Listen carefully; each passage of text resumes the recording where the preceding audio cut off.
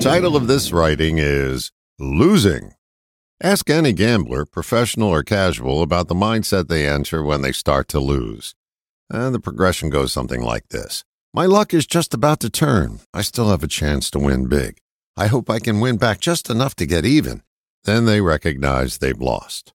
Losing in life follows the same progression. Some people just move through the steps more quickly than others. Watch any football player who just lost a hard-fought game, and you'll witness that loss has a progression and takes some time to set in. Those who process it more quickly are the ones who are ready to play again. The others go into a slump, sometimes a career-ending one. Denial allows a losing feeling to hang around much longer than is productive.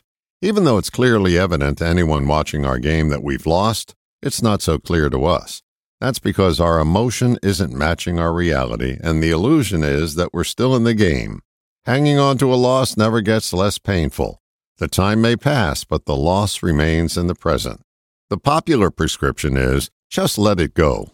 If it were that simple, anyone wearing Nikes would be in shape. So is there a way to end your losing streak? My guess is the first step is recognizing the game is over. I remember writing years ago, the projectionist has gone home, but my heart remains in the theater. That was me recognizing the facts and knowing that I had to process the pain. Processing the pain is not rehashing the game. It's sitting with the unsettled sensations and feeling your own pain. By doing so, you're taking action on what your body has been attempting to get you to do. Deal with your loss. The more you think about it, the more it hurts. Denying that it happened is just more thinking. Talking to yourself about acceptance is just more thinking. Thinking is like the friend you have who is always talking about what they're going to do, but never doing it. Feeling your own pain is the only way to process your loss. That's the shortcut that's always available at every turn. I wish I could tell you that processing your pain isn't painful. It is.